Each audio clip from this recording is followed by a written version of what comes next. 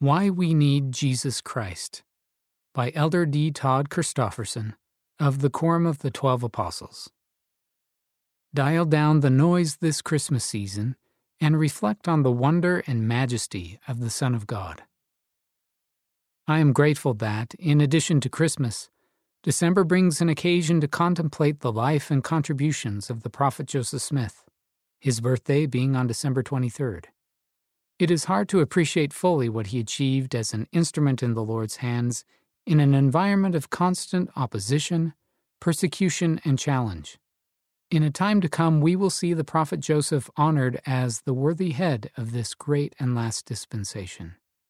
The one dispensation destined to succeed even though all previous dispensations have ended in apostasy. The translation and publication of the Book of Mormon was a signal achievement, and one that is foundational to the success of the Lord's cause in this last dispensation.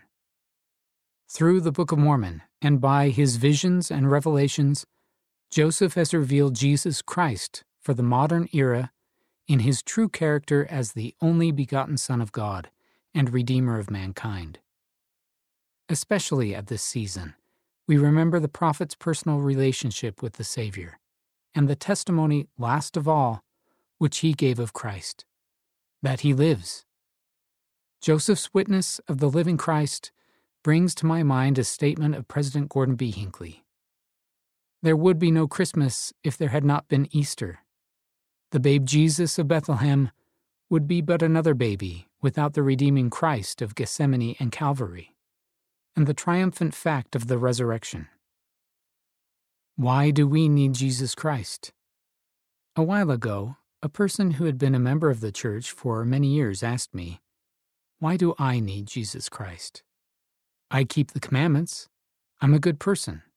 Why do I need a Savior?" I must say that this member's failure to understand this most fundamental part of our doctrine, this foundational element of the plan of salvation, took my breath away.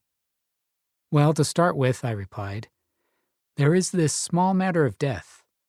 I assume you don't want your death to be your final status, and without Jesus Christ, there would be no resurrection." I talked about other things, such as the need that even the best people have for the forgiveness and cleansing that is possible only through the Savior's atoning grace. At another level, however, the question might be, can't God do whatever he wants and save us just because he loves us, without the need for a Savior? Phrased this way, quite a few people in today's world would share that question. They believe in God and a post-mortal experience, but assume that because God loves us, it doesn't matter so much what we do or don't do. He just takes care of things. This philosophy has ancient roots. Nehor, for example, testified unto the people that all mankind should be saved at the last day, and that they need not fear nor tremble, but that they might lift up their heads and rejoice. For the Lord had created all men, and had also redeemed all men. And in the end, all men should have eternal life. You recognize in Nehor's doctrine echoes of an approach to salvation put forth by Lucifer, a son of the morning, surely the most tragic of tragic figures ever. As God once explained, Lucifer is the same which was from the beginning, and he came before me, saying, Behold, here am I, send me, I will be thy son. And I will redeem all mankind, that not one soul shall be lost. And surely I will do it, wherefore give me thine honor. But behold, my beloved Son, which was my beloved and chosen from the beginning, said unto me, Father, thy will be done, and the glory be thine forever. This was not simply a case of Jesus supporting the Father's plan, and Lucifer proposing a slight modification. Lucifer's proposal would have destroyed the plan by eliminating our opportunity to act independently. Lucifer's plan was founded on coercion, making all the other sons and daughters of God, all of us, essentially his puppets. As the Father sums it up, Wherefore, because that Satan rebelled against me, and sought to destroy the agency of man, which I, the Lord God, had given him, and also that I should give unto him mine own power, by the power of mine only begotten, I caused that he should be cast down. And he became Satan, yea, even the devil, the father of all lies, to deceive and to blind men, and to lead them captive at his will, even as many as would not hearken unto my voice. By contrast, doing it the Father's way offers us an essential mortal experience. By mortal experience, I mean choosing our course, tasting the bitter, that we might know to prize the good, learning, repenting, and growing, becoming beings capable of acting for ourselves rather than simply being acted upon, and ultimately overcoming evil and demonstrating our desire and ability to live a celestial law. This requires a knowledge of good and evil on our part, with the capacity and opportunity to choose between the two. And it requires accountability for choices made. Otherwise, they aren't really choices. Choice, in turn, requires law, or predictable outcomes. We must be able, by a particular action or choice, to cause a particular outcome or result, and by the opposite choice, create the opposite outcome. If actions don't have fixed consequences, then one has no control over outcomes, and choice is meaningless. Law and justice. Using justice as a synonym for law, Alma states, "Now the work of justice, that is, the operation of law, cannot be destroyed. If so, God would cease to be God.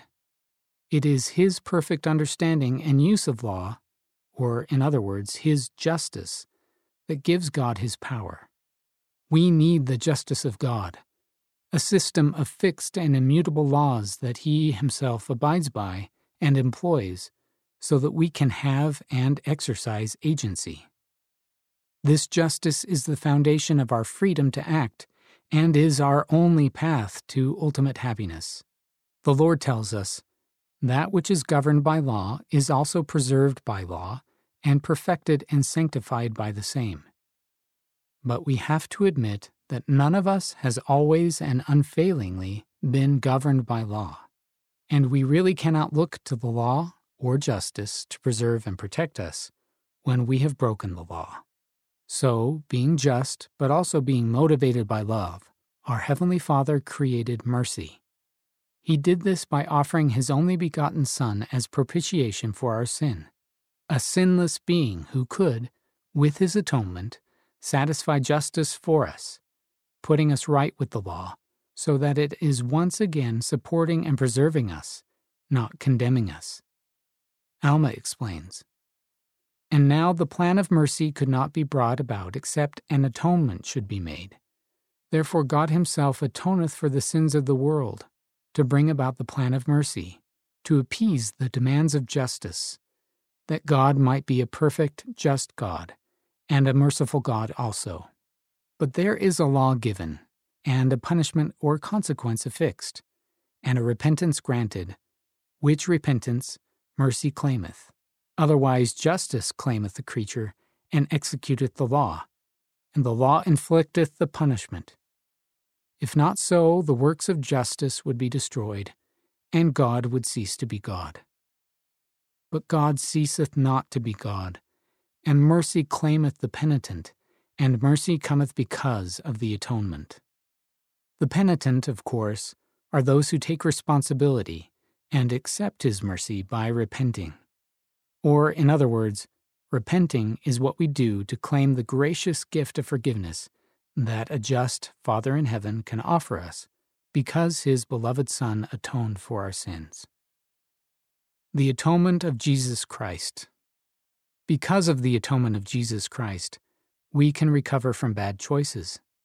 Because of the atonement of Jesus Christ, the impact upon us of others' sins and mistakes and every other injustice is redressed. To be made whole, and to be made holy, we need a Savior. So the answer to our question is, no, God cannot act any way he pleases to save a person. He cannot be arbitrary and also be just. And if he is not just, he is not God.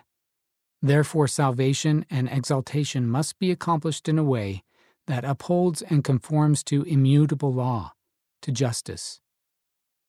And thanks be to God, He has upheld justice by providing a Savior. Let it be noted that in the great premortal council, Lucifer was not volunteering to be our Savior. He was not interested in suffering or dying or shedding any of his blood on our behalf. He was not seeking to become the embodiment of justice, but to become a law unto himself. It is my opinion that in saying to the Father, "Give me thine honor," Lucifer was saying, "Give me the right to rule," intending to exercise that power capriciously. The law would be whatever he said it was at any given moment. In that way, no one could be an independent actor. Lucifer would be supreme, and no one else could advance. Jesus, on the other hand, understood that both inalterable justice and mercy would be required for his brothers and sisters to progress. With the Father, he was seeking not to coerce and dominate us, but to free and lift us, so that we might be above all and have all power with the Father. How we ought to rejoice that this firstborn Son in the Spirit was willing to become the only begotten Son in the flesh, to suffer incomprehensibly and die ignominiously to redeem us. He perfectly unites justice and mercy. He saves us from, not in, but from, our sins. And he also redeems us from the fall, from spiritual and physical death. He opens the door to immortality and eternal life. It would be impossible to plumb the depths of his love. Surely he hath borne our griefs and carried our sorrows. He was wounded for our transgressions. He was bruised for our iniquities.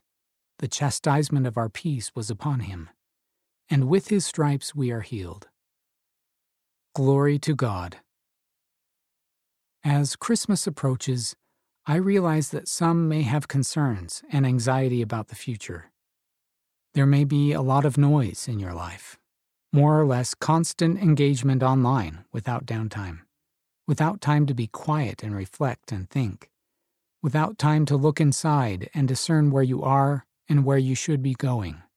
You may be influenced by unrealistic expectations, such as perfection should be immediate, or uninterrupted happiness and success should be the norm in life. I hope you will lay aside these misconceptions, dial down the noise, and take some time this Christmas season, at least an hour, if not more, to reflect on the wonder and majesty of the Son of God. Let it be an hour of reassurance and renewal for you. On a prior Christmas time, I wrote this message. When we talk about the birth of Jesus Christ, we appropriately reflect on what was to follow. His birth was infinitely significant because of the things he would experience and suffer, so that he might better succor us, all culminating in his crucifixion and resurrection. But I also think it's appropriate this time of year just to think about that baby in the manger. Don't be too overwhelmed or occupied with what is to come. Take a quiet, peaceful moment to ponder the beginning of his life, the culmination of heavenly prophecy, but the earthly beginning for him. Take time to relax, be at peace, and see this little child in your mind. Do not be too concerned with what may be coming in his life or in yours. Instead, take a peaceful moment to contemplate perhaps the most serene moment in the history of the world, when all of heaven rejoiced with the message, "Glory to God in the highest, and on earth peace, goodwill toward men." From a devotional address, A Message at Christmas, given at Brigham Young University on December 12, 2017. And of Why We Need Jesus Christ, by Elder D. Todd Christofferson of the Quorum of the 12 Apostles. Read by Corey McClellan.